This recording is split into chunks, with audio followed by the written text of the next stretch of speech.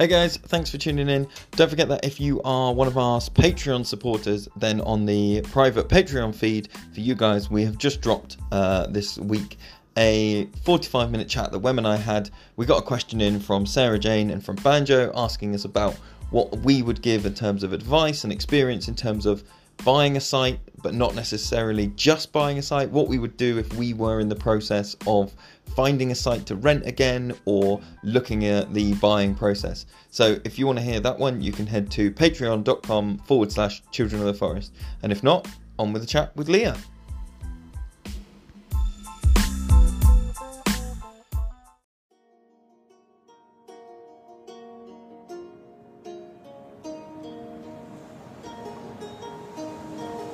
I'm Wem.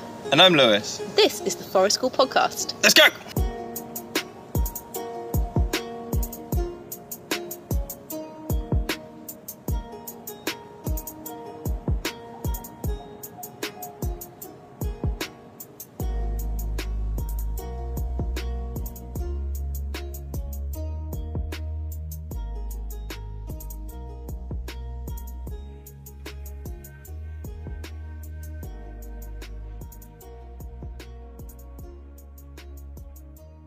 We go. Good evening. Sounds very formal when I say good evening. Good evening, everybody. We're here. So with Leah, or I was going to attempt your last name, and then I always backtrack on people's last names. I'm going to attempt it. Leendertz. Yeah, well, yeah, it'll do. How would you say it? Well, I do say Leendertz, but it's fine. A double E in Dutch is A. Yeah, as it goes, but that's a tricky one. That's a trick question. I was right to be hesitant. I feel validated now. There we go. We're in. Well done. Leah, you are here to chat about, your work with the Almanacs. I was just saying to Wem, I went and ran and grabbed, and I have 22, 23, and 24 in front of me. Oh, fantastic. And I've got 2019. Does that make me a bigger fangirl because I've got an earlier version? I don't know. You know, do I get more points for that? Yeah. That's the second one I ever made. Yeah. Was 2019, I think. I'm quickly checking my books now. Yeah, I think so. 2019 was my second ever one. But I think Lewis and I stumbled across them completely independently because I think perhaps my sister gave me this one year for Christmas. And then Lewis, you turned up one day and was like, oh, I've got this book. It's so good. And I was like, yeah, me too. I remember you excitedly flicking through going, it's got recipes for biscuits every month. So I think it was the first one. It was just like, yes, that is the thing. So for anybody... Don't mind a few biscuits. Oh, yeah. For anybody who hasn't seen one of your almanacs, would you like to say a little bit in your own words about sort of what they are in a nutshell? Because some people haven't even ever heard that word, it seems. I sort of thought it was something maybe only to do with like tide times that maybe people used to use in the olden days. When I first heard that word, that's kind of what I associated with it. But yeah, do you want to say a bit about what your almanacs contain? Well, yeah, you're right. An almanac can be just that. Can be anything really that's about the year or about a year. So actually there's a few that are sort of have a similar idea to mine in that they run through the year. But there's also things like Whitaker's Almanac, which is all about the cricketing year. I'm being testing myself here.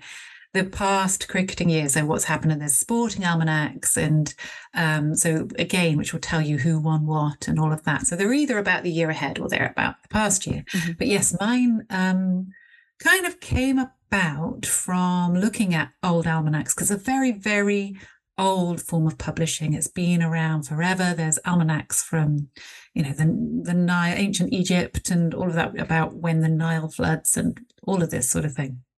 It's a really, really old form of publishing. My publisher puts on the cover of mine the original and best-selling almanac, which is slightly cheeky.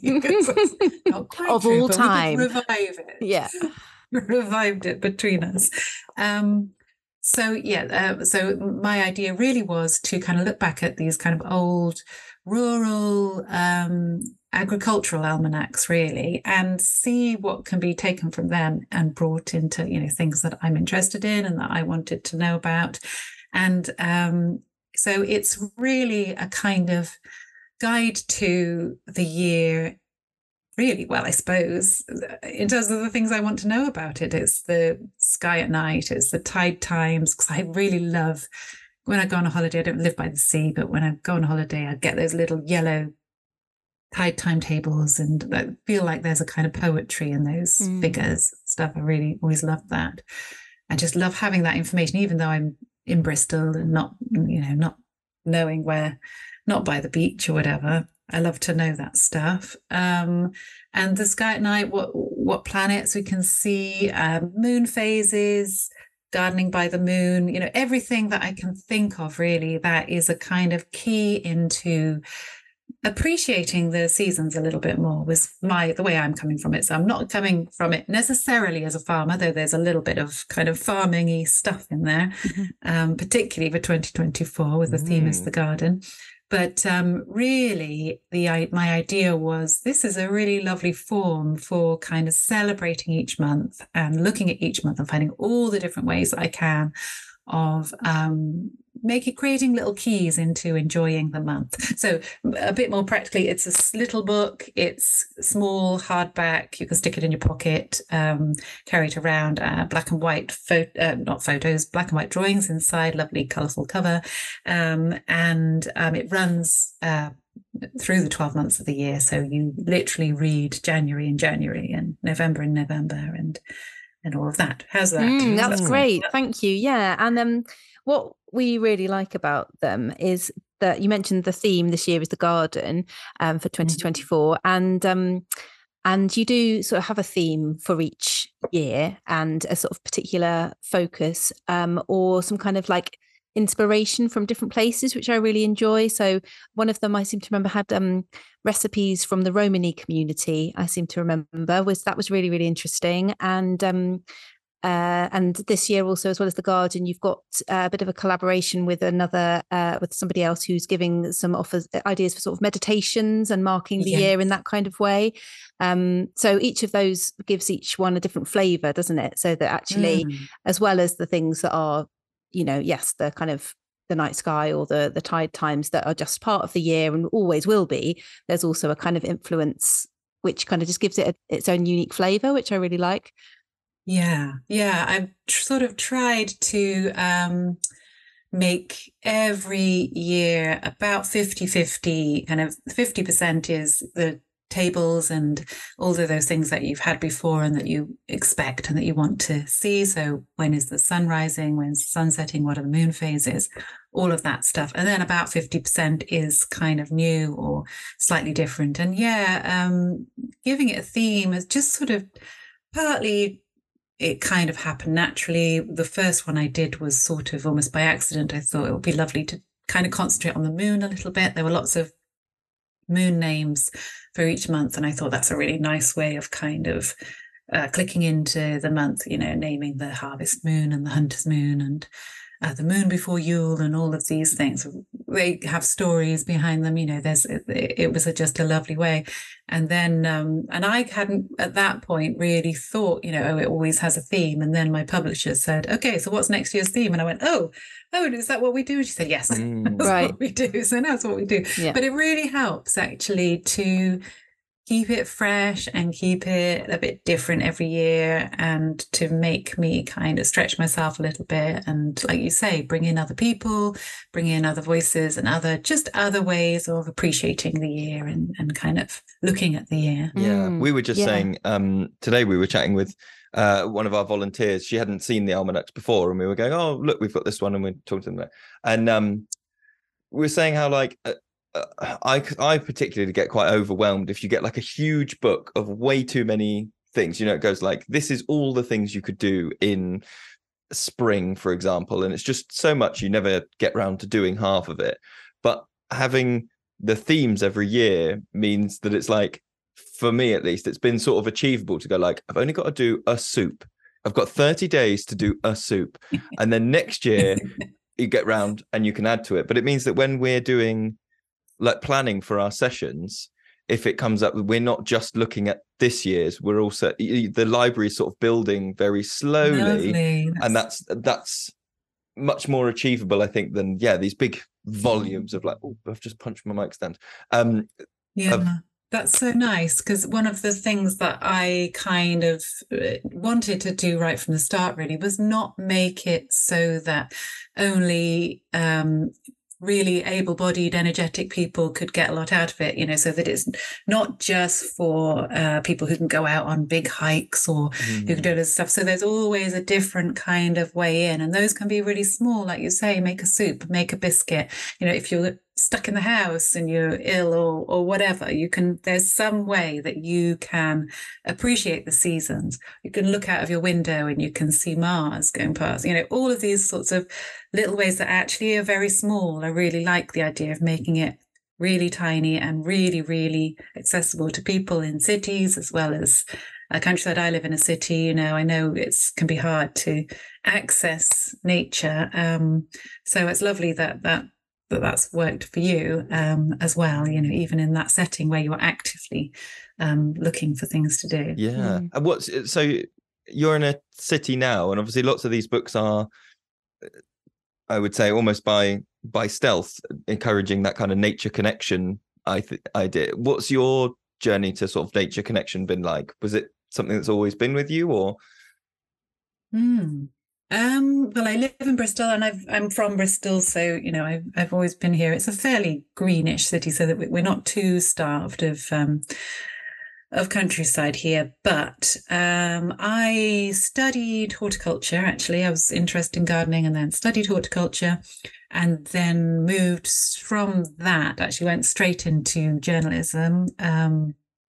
And wrote about gardening. So I've been a gardening writer for a long time. So I have had that connection via the garden for a long time. And I actually kind of think that gardeners, some people really, really need this book. Some people are very kind of divorced from the seasons and from the way that the months change, month after month. But gardeners aren't, because you just simply can't garden without understanding that, you can't stick your geraniums out at this time of year, because in a couple of days' time there's going to be a frost, and and all of that stuff. You have to sow your seeds then. And so I think gardeners develop actually quite a detailed understanding of the seasons that most of us don't have. So in a way, it's almost not for gardeners, because they've got that stuff, but they enjoy it anyway.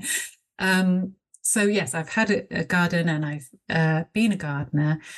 So I kind of came at it from that point of view. But also, I think because my main work is writing, I'm as guilty as anyone else of getting stuck behind a computer. I'm in a little terrace house in Bristol. I can lose touch with the seasons just as much as anyone else. So the book is absolutely for me. I've never kind of tried to set myself up as the person who is living this ideal. It's kind of almost to encourage myself. So I have to say, since we've got 2 dogs, how old have we've had them? 2 years, I think now.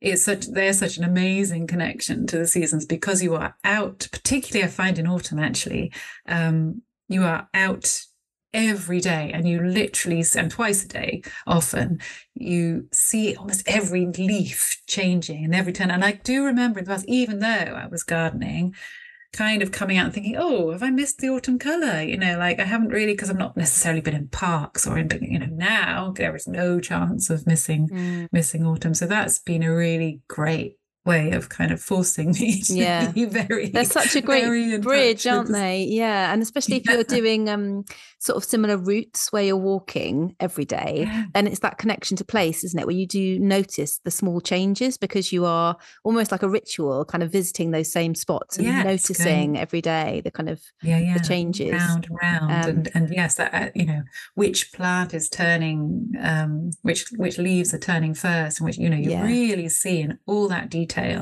So much detail that it's the limes that go first here, and it's it's quite amazing. The oak goes last, and it's just there's no avoiding knowing it in that sort of detail. So that's been rather lovely.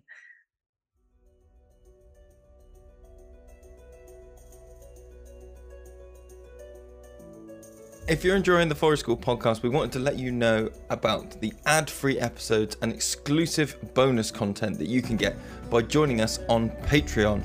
If you go to patreon.com/Children of the Forest today and become a Patreon, you get ad-free episodes of the regular podcast plus bonus things. Plus, when we have guests coming on, we try and get a little bit of a heads up and shout out there so that our Patreon supporters can ask us any questions that they want of those guests before the interview takes place. So head to patreon.com/Children of the Forest. We really appreciate your support.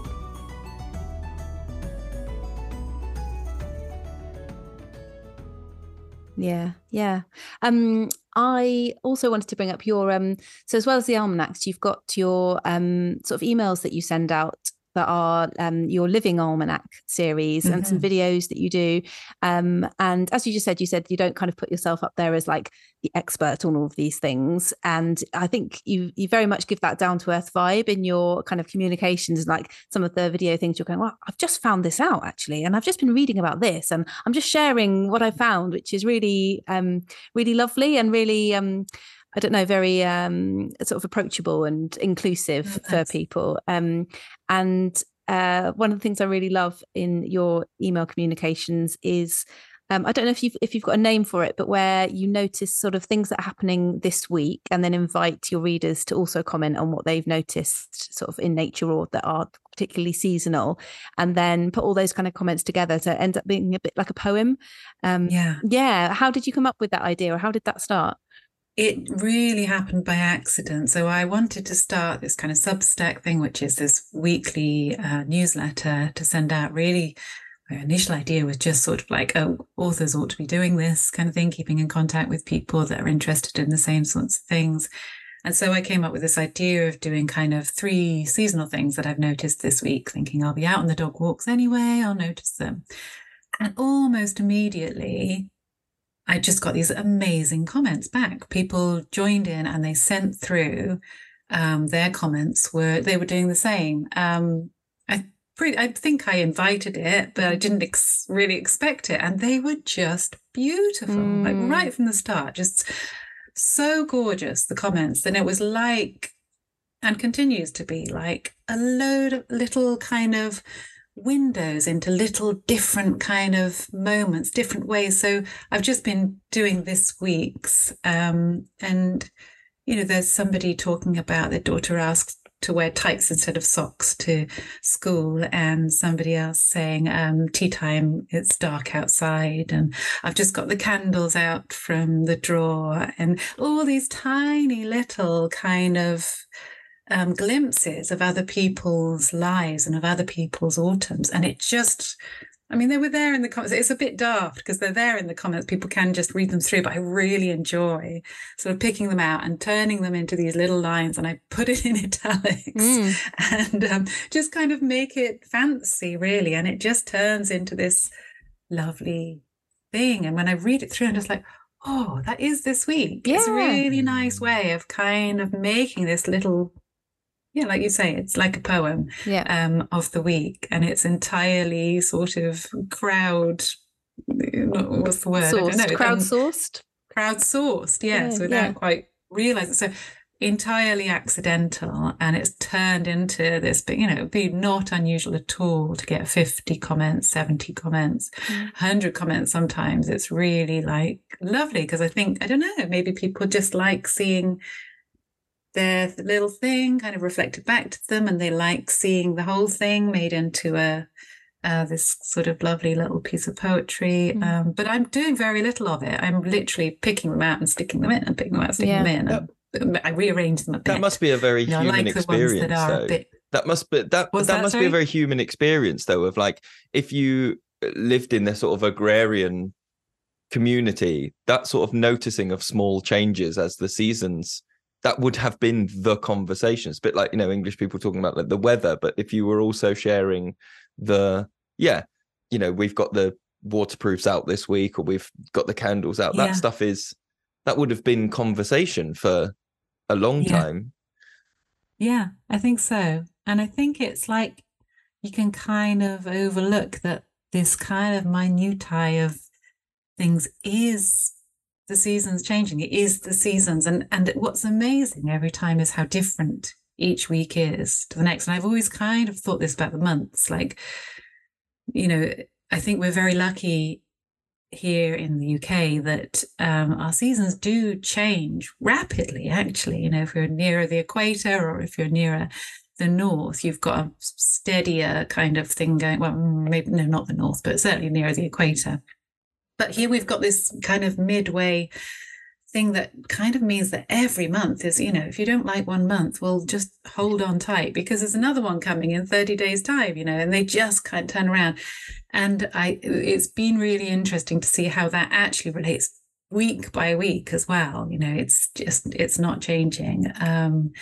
And yeah, how, like, you know, how quickly we're sort of tripping on into autumn, into winter. And it goes on and on.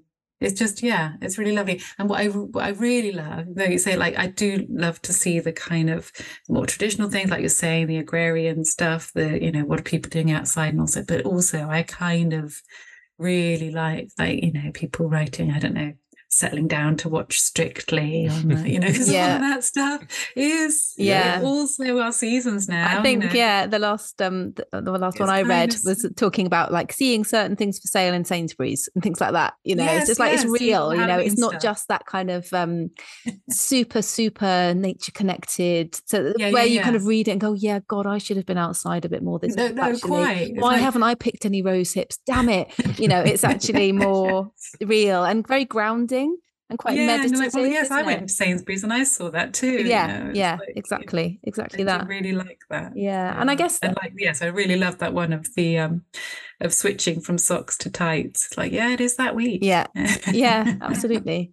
And I guess with that and what you're doing with the Almanac, they're both sort of marking the moment, aren't they? They're just sort of trying to slow down and go, what, and which is a very mindful thing to do, is to go, I'm not thinking so much about the future or the past right now. I'm literally noticing the tiny details, as you say, about right now, which is a really healthy, mindful thing to do, isn't it? Yeah.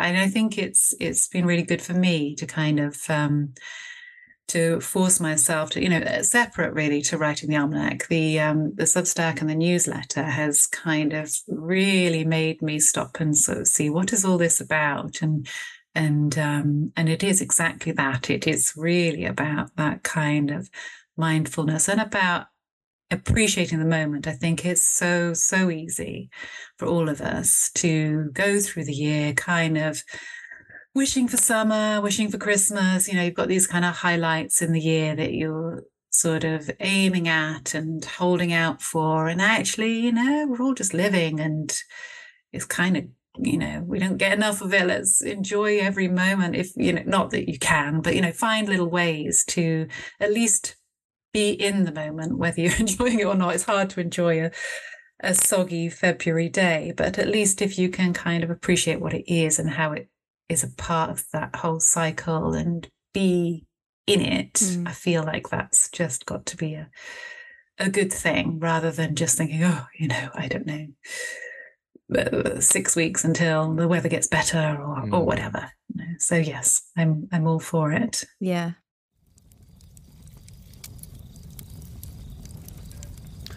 Hey, lovely Forest School people. I know people listening to this, you are bored of doing damper bread. You are bored of doing marshmallows. You're probably bored of doing hot chocolate. So I wanted to let you know about the book Forest School Cooking that I've written.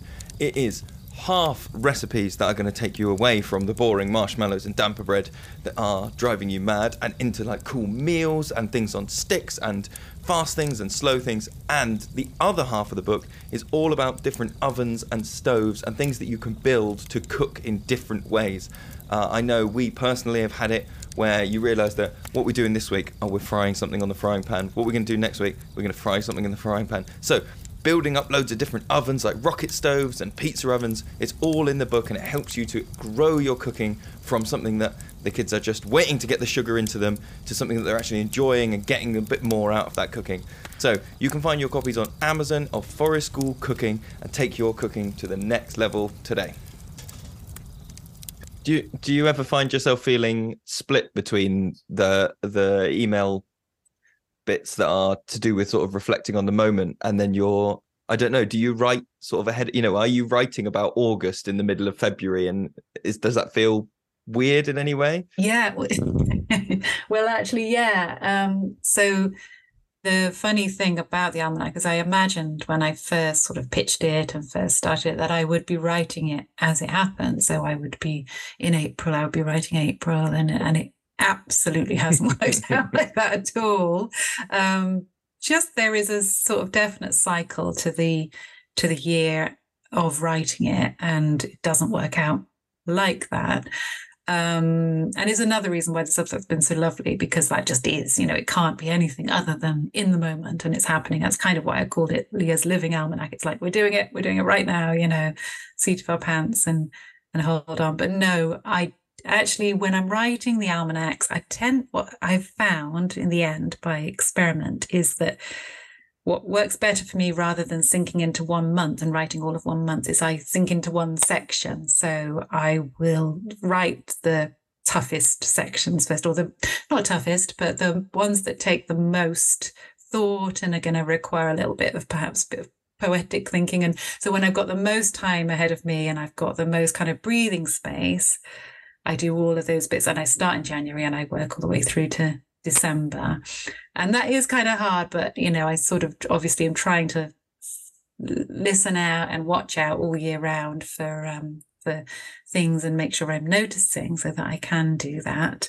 And then I go back to the beginning and I do the next toughest section, which might be, and then eventually I get through to the easy bits, which is, I don't know, the moon phases and the stuff that I've already got the data for and stuff like that. So I start off actually very, very slowly. It really is like turning a wheel very slowly, and it kind of sort of creaks into gear really.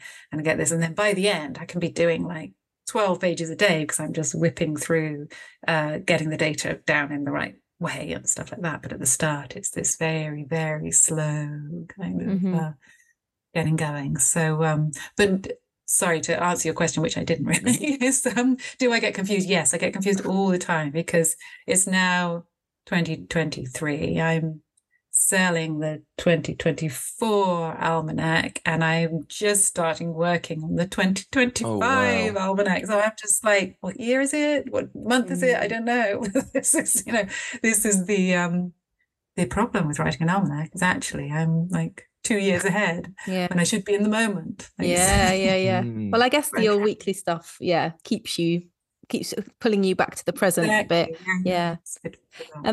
In the 2024 one, you said the theme's the garden, and for each month you've got a little kind of garden craft or activity, which struck me as being sort of particularly child friendly. So a lot of our sort of audience are forest school practitioners or parents or teachers who are working with children in nature a lot.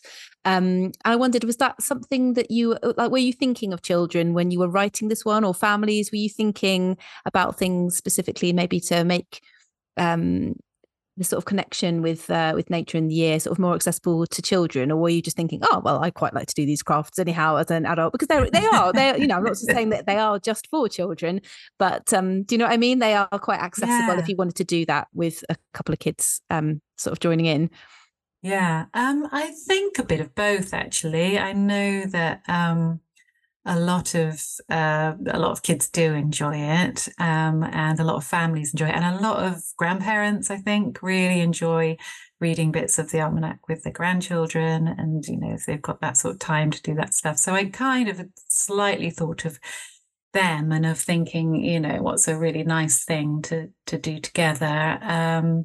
But also, I was sort of hoping that adults too would enjoy making a little summer flower mandala, or preserving their leaves and things like that. So really, a bit of both, I think. I think wasn't particularly designed for children. It's not like a children's almanac, but I know that loads of kids really do enjoy it. But I think even more people enjoy it together with their kids. So that's a really lovely thing that people have told me, is that at the beginning of the month, they sit down and they read it with them, or read sections of it with them, to kind of sink into the month with them, really, and to kind of give them that kind of connection to the months, which is just such a gorgeous, gorgeous thought. As an author, that's almost like the ultimate thing, the idea that people are taking it and reading it with their kids and sharing this kind of idea is just lovely. So yeah, a bit of both. Yeah. Would you ever write a version for children? I can really imagine that really working, Yeah, we've talked about it. I don't know. I think because it is used sort of in that way already, I think probably not, but I don't know. Never say never. Yeah. Not sure. Has there been anything with the themes, whenever there's like a constraint like that with people that have done various sort of iterations of a book? I'm always curious to know if there's ever been a time that they found something out afterwards. Like, have you ever gone, oh, if I'd known about this biscuit thing 3 years ago, oh, that would have been a great one, but biscuits is gone now, so I'm not allowed to think about biscuits anymore? Yeah, absolutely. I think that happens all the time. Actually, I'm trying to think of an example and I'm struggling to. But yeah, I mean, it's always, I think, going to be kind of an imperfect thing. And it's funny because at the moment, like I say, I'm starting to work on 2025, and what I'm trying to do is all of that kind of research and those kind of connections, give myself lots of time so that I do find those things, and so I don't kind of get surprised and go, that was what I was sort of trying to get at, and that's the perfect thing. And just sort of making sure that all of that stuff kind of weaves in together and works, and that I find all the right things. But absolutely. But hey, there's always another year, and biscuits round two. Like you say, perhaps you can't do biscuits immediately after biscuit of the year, but I could probably sneak one in at a later date. So this is the absolute beauty of having an annual publication, is all that stuff that I kind of miss out or forget about, there will be a chance that I can include it later on, hopefully. Yeah. Hey, podcast listeners, if you are enjoying the show, there's a small but very powerful thing you can do to support us, and it's completely free. If you can take a moment to rate, review, and share the podcast, it means the world to us in terms of sharing all the wonky goodness that we're getting up to with more and more people. Thank you so much to everybody that's already left reviews. We do read them and try and reply to people if we can. Sharing it and getting the word out to more people really helps what we're doing. Thank you all so much. What does that, you mentioned then about the sort of, you're starting the research bit for 2025. What does, obviously without giving out loads of all your secrets, but like, what does that look like in terms of, because some of the stuff in these books it feels like very folk word of mouth type knowledge. And so I'm just curious about that kind of, how do you link up with those people? How do you find them, or do they find you? Anyone in particular? Do you? I just think in terms of like, because a lot of forest schools in the UK are linked to that kind of history of the land and those very like specific things that come with place, but some people can really struggle to access those things, to find them, I suppose, if they're not already linked with a community that's been there a long time, or with all those things. So when it's like the folk stories that are in here, or the different things that come up, I'm always kind of curious about how you collect those things. Yes, I don't know. I've got quite a good decent library now of sort of folk stories and folk songs and things like that. With the so I suppose it's kind of finding little things, little keys, little keywords, I suppose, that I can use to link things together. With the folk songs in particular, that I do in conjunction with a guy called Richard Barnard, who's a Bristol composer, and I sort of throw really, well, last year was the first time we quite did it like this. We've done it slightly different ways each time, but last year I kind of threw the idea at him really and said, look, the theme is the garden. Can you find me, a folk song that relates to January that's about the garden? for January, and do the same and do the same, all the way through. And then, and he came back with some, and then I came with a few ideas. So between us, so he obviously had those kind of links and those contacts, I think, and obviously that, the education in it to find that out. So that's really good. So that's partly it, is that slowly over the years I've started to bring in a few more people and ask around, and then just books and dare I say it, a bit of Googling and and all of that. And that's I also, you mentioned the meditations woman this year. She's actually somebody who I know, who I met. I go to a women's circle that she runs every month. And I just thought immediately, as she has a yurt on her land, this really beautiful land, and she has her own yurt, and she runs these monthly women's circles, and she would sit there and talk to us about the months and about the moon energies and all of that stuff. And I don't know anything about all that stuff. I haven't really... I'm not even entirely sure if I'm a believer or any of that stuff, but I thought it was such a lovely other way into the year, and kind of almost like, say, a meditation, and just a way of kind of stopping and focusing on the year. So I asked her if she would write something for us, and I think it's just so lovely what she has written. Again, it's a little bit woo and all of that, which generally I've sort of slightly avoided, but I think maybe there's a bit of space for that too. Just a sprinkling of woo is always nice, I find. Just a sprinkling. Exactly. That is a bit, actually, when we were showing our volunteer today, that she kind of opened it and was looking at the bits in that section, which was your table this month may have, a bit of lichen or some bare twigs, and she was like, oh, that's such a great idea, which is sort of like a kind of mindful nature table idea, I guess. Yeah, I do love it. I'm sure you are very au fait with nature tables yourselves. Basically, yes, I do love a nature loads table. of random crap on all the surfaces of my house, rather than a beautifully curated nature table. Sort of like with my family going, why are there conkers everywhere?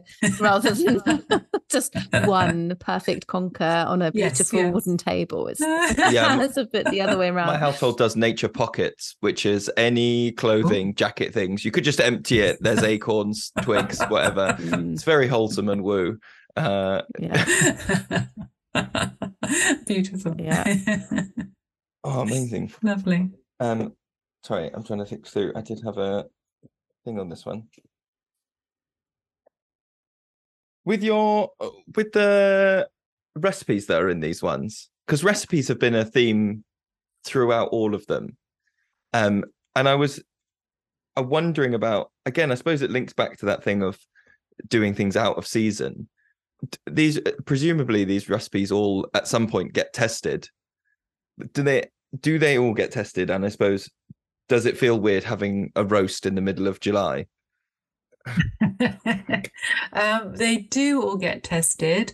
To be honest, I have somebody who helps me with that, so I sort of come up with the general idea for it, and then Beth Rickaby, she develops them, and then we talk about them and taste them and all of that, and then so she does lots. And when we did the bun of the month, she said, I think you've given me gluten intolerance, because she was having to test and eat these buns over and over again. So I slightly ship that out to somebody else to do the very out of season thing. But yes, I mean, that's just a part of the job. Unfortunately, yes, if we had endless time, we would be eating the correct bun at the correct time of year, but it doesn't quite work out like that. Only really gets tricky when you get the very, very seasonal ingredients. So your wild garlic or your gooseberries and things like that. That's where you really do need to be testing those things in season, because there just is nothing really else like it. Those have to be done right. I've just looking through the 2019 one to go, what's in October for that year, and happened upon the recipe for soul cakes, and then followed by the soul cakes song for Halloween, and I did use this actually in I hadn't heard that song until I saw it in the book and sort of played it on the piano and went, actually. And since then I've heard it quite a few times, when you've heard something or seen something and then you notice it everywhere. And we did use it at Forest School, and we sang the song, and when we made a sort of vegan version of soul cakes. And that's lovely. so I definitely recommend these, if you're listening and you're a Forest School leader or anyone who's working with children through the seasons, then I think these are an absolute sort of must-have, really, to kind of dip in and as the inspiration for activities and ways to mark the year. So yeah, thank you so much for talking to us. It's been an absolute pleasure. Before we go, is there anywhere else that people can find your work? So obviously there is the Almanac that you can buy, and you are part of another podcast as well, I know. Yes. Find that. What's that called?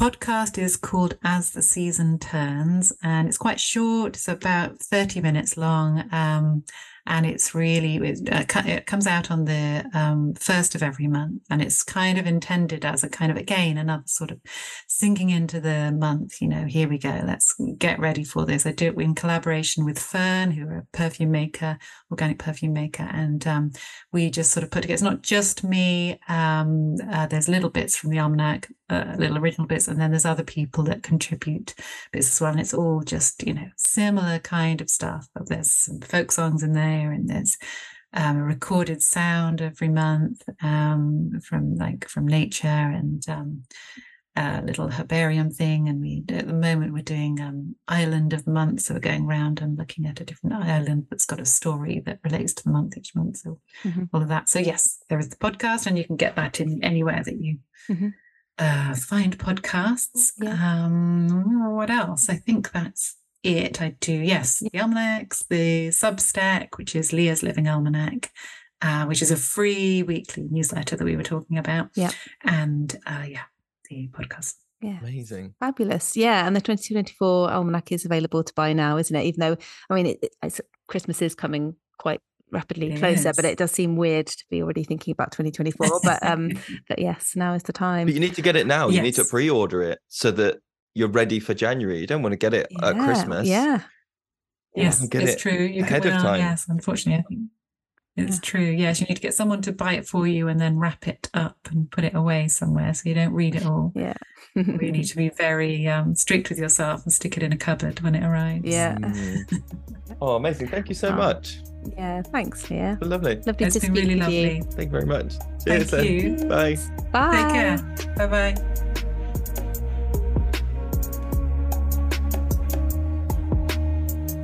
Thank you so much for listening, everybody. And we wanted to let you know that we want to hear from you, the Forest School community. If you've got questions, topics you'd like to explore, books you want us to review, share your ideas and thoughts with us by emailing childrenoftheforest@outlook.com. Your input is what fuels our episodes, and we can't wait to connect with you.